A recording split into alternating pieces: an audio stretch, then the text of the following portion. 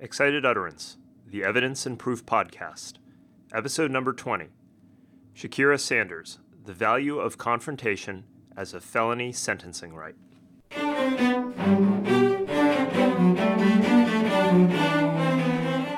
Welcome to Excited Utterance. I'm your host, Ed Chang from Vanderbilt Law School. Excited Utterance is your podcast for cutting-edge scholarship and developments in the world of evidence. Our goal is to bring a virtual workshop to you every week throughout the academic year. This week, our guest is Shaakirrah Sanders. Shaakirrah is Associate Professor of Law at the University of Idaho College of Law. Shaakirrah teaches and writes in the areas of constitutional law and criminal procedure, with a recent focus on confrontation. Today's podcast features Shaakirrah's recent article, The Value of Confrontation as a Felony Sentencing Right, which was written for a symposium published in the Widener Law Journal. In the article, Shaakirrah builds on previous work in which she advocates for extending the Confrontation Clause beyond the trial context, in this case, to felony sentencing hearings. Given the dominance of plea bargaining and the rise of determinate sentencing schemes, Shaakirrah argues that to give practical effect to the Confrontation Clause, courts need to consider extending confrontation to the sentencing context. To defend her proposal, Shaakirrah offers both textual and policy arguments for the change, as well as explores its practical ramifications. Shaakirrah, thanks a lot for being on Excited Utterance. Welcome to the podcast. Thank you. I'm very excited to be here. Your article links criminal procedure and evidence by discussing the application of the Confrontation Clause to the sentencing context. Just so that everyone is familiar with the current doctrine, tell us a little bit about the current state of the law as expressed by the Supreme Court in Williams v. New York. Does confrontation apply in the sentencing context, and why or why not? Williams versus New York is a 1949 decision that challenged the use of evidence that had never been presented at trial at a criminal sentencing hearing. In that case, the United States Supreme Court made clear that the rules of evidence don't apply at criminal sentencing, and rights contained in the United States Constitution don't necessarily apply at criminal sentencing as well.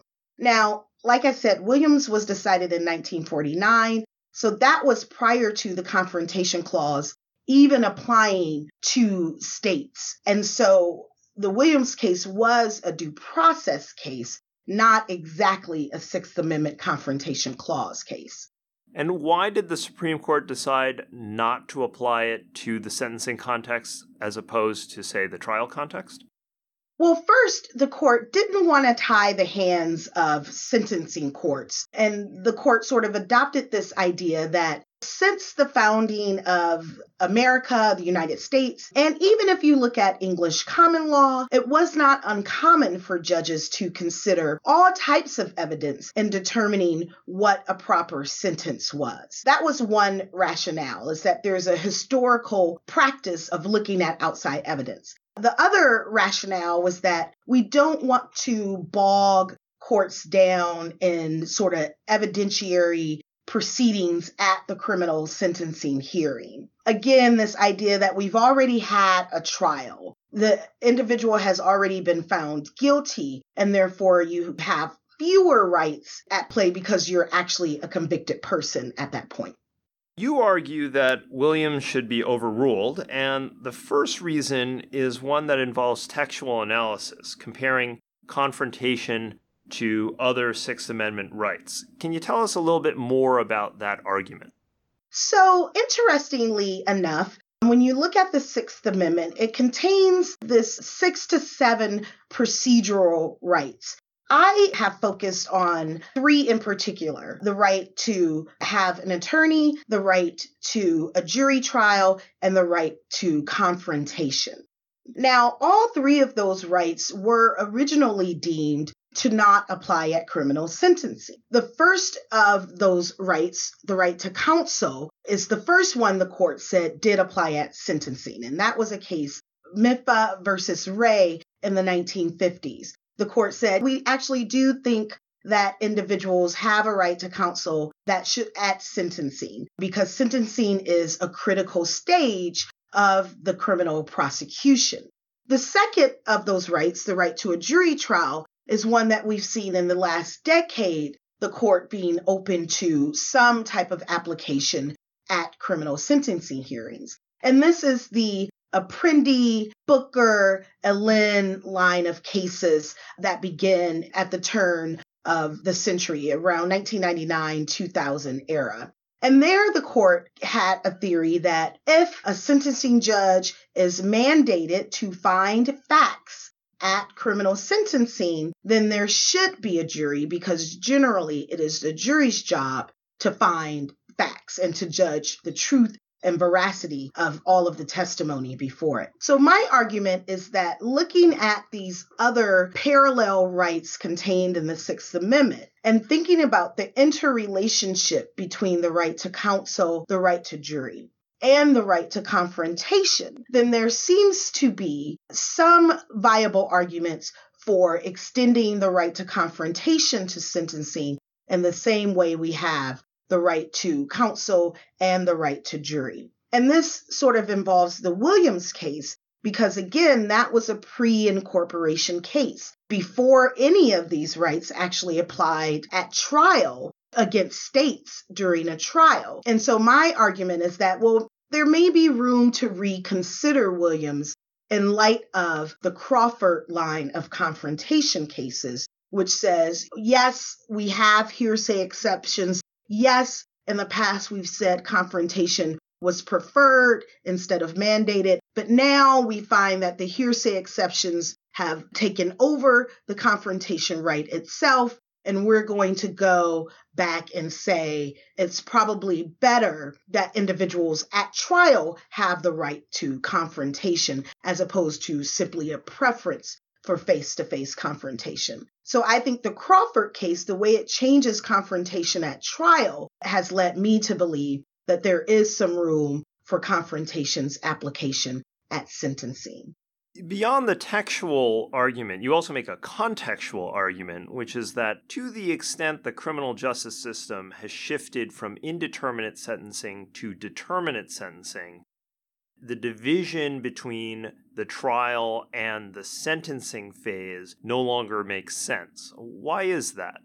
Part of that has caused me to reflect on criminal sentencing at the time of the founding, back in the late 1700s. What many scholars have been sort of discussing over the last 10 or 15 years is this idea that at the time of the founding, there was no separate sentencing phase in a criminal case. What happened is that you had a trial, the jury determined that you were guilty, and with that guilty sentence came a very specific sentence. Now, at that time, for most felonies, that sentence actually happened to be death. So there was not a lot for the judge to consider when it came time to announce that sentence. Now, of course, over time, we've modified our criminal justice system to have a separate trial and a separate sentencing phase. My argument is that just because we have this modern development does not mean that the Sixth Amendment's Confrontation Clause should not apply at sentencing. In addition, when we look at the entirety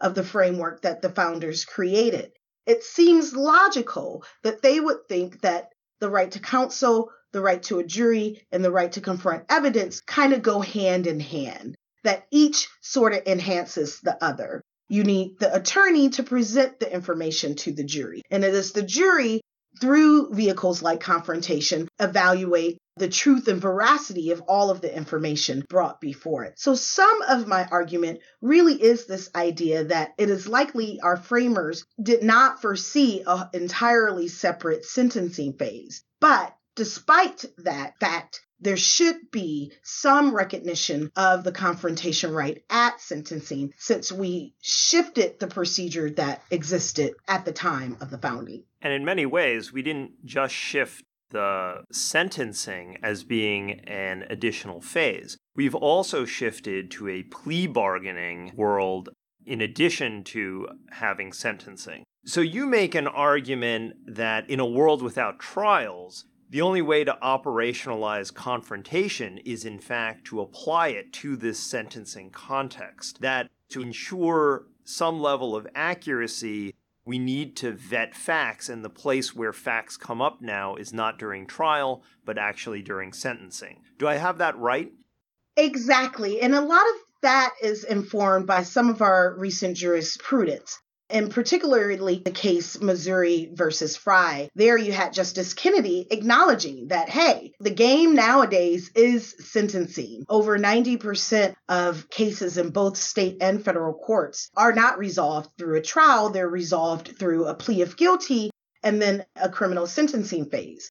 And in those jurisdictions that sort of have the pre-sentence report, where you have some type of investigator or probation officer or someone from a sentencing commission who sort of goes and gathers evidence, maybe they're getting statements about a defendant that had never been presented either in an indictment or any other type of document. The plea agreement may not fully lay out all of the factual circumstances of the case.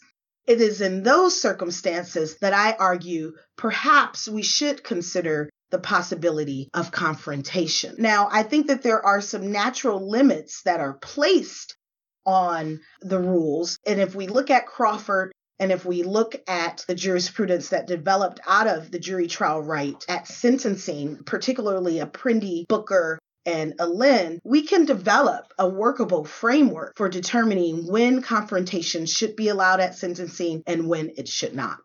Are you also suggesting, by implication, that the federal rules of evidence, or rules of evidence generally, should apply to sentencing hearings as well? Obviously, in moving away from confrontation, we lose the constitutional dimension that you're talking about. But at least as a matter of policy, should the rules of evidence also apply to improve the accuracy? I think some of the rules of evidence would certainly be helpful for us to improve the accuracy of the information that comes in at sentencing. But to be clear, my argument is that confrontation is the most important rule that we should apply at criminal sentencing hearings. So let me broaden the discussion a little bit and push you on the proposal in a variety of different ways.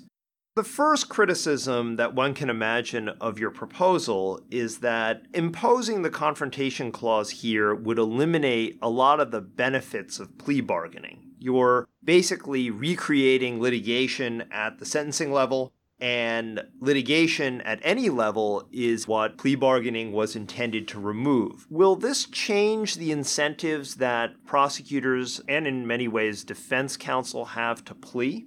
I actually think this could improve plea bargaining to the extent that it could allow both sides to evaluate the ability to successfully defend the evidence that comes in. It could create perhaps some different incentives, to be clear, but I think in many ways it could improve the plea bargaining process, encourage both sides to agree more on what these relevant and material facts are that should apply to the sentence. In that situation, I don't think that the benefits of plea bargaining would be eliminated. I think in many ways, plea bargaining could be improved with the ability to cross-examine the evidence that a prosecutor would like to submit in support of the sentence. Let's say a prosecutor doesn't like your proposal. Is there anything that's going to prevent the prosecution from requiring a waiver of this right before proceeding with a plea bargain? And I'll anticipate your answer and say, if you make it non-waivable, why should confrontation at sentencing be a right that can't be waived when basically we allow defendants to waive all kinds of additional rights? I actually would agree that confrontation is a right that could be waived along with other rights. Another way that I think plea bargaining could be improved is that both sides sort of come together, agree on what the facts are that affect sentencing, and actually include that information in the plea bargain itself. And that way, there's very little to argue about at the actual sentencing hearing. And I think that would allow the court to really evaluate sort of, okay, what have the parties agreed on? And now do I actually need any more information to impose the suggested sentence? So in this sense, it would better help a judge to evaluate whether disputed evidence is actually material or would assist the trier of fact at sentencing if the parties came together more and really nailed down and hammer out the facts that applied to the defendant's sentence. So give me a picture as to how this would work as opposed to how it currently works. What changes about sentencing hearings if what you're proposing actually happens? So you're envisioning that there is actually some bargaining that occurs behind the scenes, that in fact you may not actually have the actual exercise of the confrontation right, but that the parties do hash out factual material. How is that different from how things work today? Currently, and of course, with the understanding that every jurisdiction operates quite differently, and finding what a norm is can be a little bit difficult. But from my experience as a public defender, oftentimes the parties come together to agree on the charge. So what is that charge defense, right? Is it subsection A, subsection B, section whatever? And so you have an agreement on what the charge defense is. A defendant goes to plead guilty and they tend to basically give a very short factual statement and tell the judge that they agree that they committed X crime with X elements. What doesn't seem to happen is a discussion of, well, in the commission of that crime, did you do things like maybe brandish a weapon, which is a very popular sentencing enhancement? There's very little discussion oftentimes about an actual motivation for a crime. So many criminal sentencing guidelines have enhancements for motivations based on gender, race, religion, and those other types of similar categories. Probing a defendant about that type of information does not always happen when those facts are not part of the actual charge, but instead are only sentencing enhancements. So what I hope would happen is that the defendants and prosecutors, before they even agree on the charge, or at the time that they create the plea bargaining agreement, that there is more of a mindfulness about the actual factual details of that charge and the defendant's criminal history that individuals can agree upon. Where that happens, then the judge can simply accept that agreement and allocate the proper amount of enhancement point or whatever towards the sentence, as opposed to getting a report from somebody from the probation office or whatever agency is responsible for creating the pre-sentencing report, seeing statements that may have come from second or third hand between the person who prepares the report. Maybe there's a victim statement, maybe there's a conversation with a prior victim. This information goes into the report, and the judge has to make a decision without ever really talking to the accusers. If there were a way to either get those accusers into court or have the parties agree that the information the accuser has given was accurate, then I don't think that there would be too many situations where criminal sentencing hearings would become lengthier or take too much time such that they eliminate the benefits of plea bargaining. Would it be fair to say then that your proposal is to make the sentencing stage more adversarial than it is currently? The way sentencing works now is inquisitorial because the probationary officer produces a report. That's effectively the court doing some kind of research, and then the judge imposes the sentence. And what you would like to see is that the parties duke it out. And they don't have to duke it out in open court in a litigious fashion, but they at least have to agree in some kind of bargaining context on what the facts are going to be. Yes, I think that that would be preferable, primarily because, again, that true adversarial part of our criminal cases no longer occurs, the trial. And I have argued that the adversarial process doesn't end at the time an individual pleads guilty or is found guilty by a judge or jury. I think the adversarial process in the modern American criminal justice system actually begins at sentencing. And with the lack of the right to confront adversarial evidence, in many ways, sentencing can feel like it's sentencing by ambush from the perspective of the defendant. You get a report and all of a sudden information about uncharged crimes, dismissed crimes, even acquitted conduct can come in to affect your sentencing. I think a system that encourages both sides to evaluate this information, come up with some agreements, and then what you can't agree upon goes to the judge as long as it's material and as long as confrontation would assist the trier of fact. Final question for you, Shaakirrah. I tend to ask this question of many of our guests. What's the further work that you see that needs to be done in this space? Well, my next project is actually one that I'm really excited about, and I'm attempting to go back to the Williams case. And looking at this case, I find myself with many different thoughts, and I'll just share some of those with you.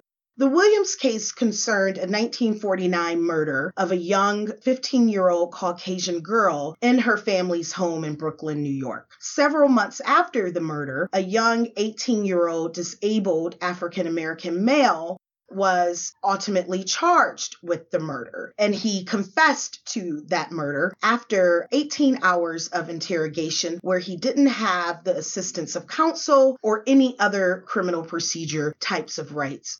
Mr. Williams went to trial in his case because he argued he had been coerced into confessing because he was physically abused by law enforcement. The jury rejected that argument, sentenced him to life in prison, and he goes to a sentencing hearing where he is given a death sentence after the judge considered 30 uncharged accusations of burglary from law enforcement, in addition to information that he was a sexual predator. Again, information that was never confronted at trial, information that he was never charged with in a prior case. The sentencing judge considered all of that evidence and found that Mr. Williams was a menace to society. In addition, that Mr. Williams was a sexual predator and a sexual deviant, and therefore the jury would have never agreed to a life sentence had they known about his past. So ultimately, he loses his appeal to the U.S. Supreme Court. A year later, the governor of New York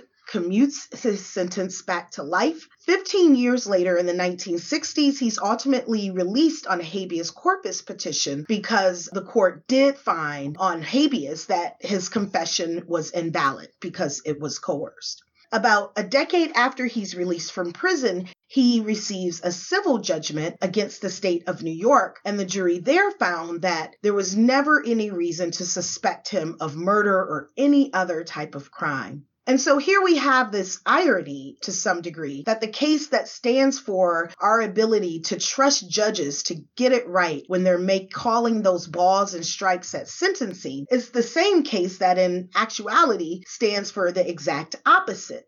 That maybe judges don't always make the best decisions. Maybe mistakes oftentimes are made. Maybe some of the evidence that is used to sentence individuals is not reliable evidence, and many miscarriages of justice could result. And so my future work in this area is really digging into the facts and circumstances of Mr. Williams's case, of maybe tracking down and seeing how things developed over time, determining what his experiences were like while he was imprisoned and after he was released, and hopefully urging the court to find another case to cite for the proposition that confrontation is unnecessary at criminal sentencing, considering the subsequent history of this case, which also carries quite a few racial undercurrents that to some degree make Williams incredibly relevant today.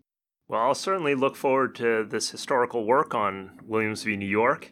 And thanks, Shaakirrah, for joining us on Excited Utterance. Thank you for having me. It's been a pleasure. In support of her thesis that the confrontation right should extend to the sentencing context, Shaakirrah makes two insightful observations. First, Trial and sentencing, at least as a matter of historical practice, were a single entity. If the confrontation right once applied to this unified whole, then it should accordingly apply to its deconstructed parts. The mere fact that modern practice has bifurcated the liability phase and the sentencing phase should not alter the scope of the confrontation right. Second, in harmony with our earlier podcast with Stefanos Bibas, where we discussed how procedural and evidentiary rules should broadly evolve to promote accuracy in a plea bargaining world, Shaakirrah has given us a great example on how to do precisely that using the Confrontation Clause. The world that Shaakirrah envisions is a plausible one. Having the Confrontation Clause in play at sentencing does not mean that we would end up with mini-trials at sentencing, an outcome that might be expensive and perhaps undesirable. Instead, in keeping with the spirit of plea bargaining, extension of the Confrontation Clause would push prosecutors and defense attorneys to bargain on sentencing enhancements, turning what is currently a more inquisitorial, judicially driven process to a more adversarial, party-driven one. Is this a normatively preferable regime? I think it's at least plausibly so. And Shaakirrah may have just provided enough historical and policy justifications to nudge courts in that direction. That does it for this week's episode of Excited Utterance. Support for Excited Utterance was generously provided by Vanderbilt Law School's Brandstetter Litigation and Dispute Resolution Program, as well as the Vanderbilt Institute for Digital Learning. The associate producer for this episode was Alex Nunn, and the production editor was Carson Smith. Music was provided by the Vanderbilt University Blair School of Music's Children's Cello Choir under the direction of Kirsten Castleclear. I'm your host, Ed Chang, and I hope you'll join me again next week when we take on another new work in the world of evidence and proof.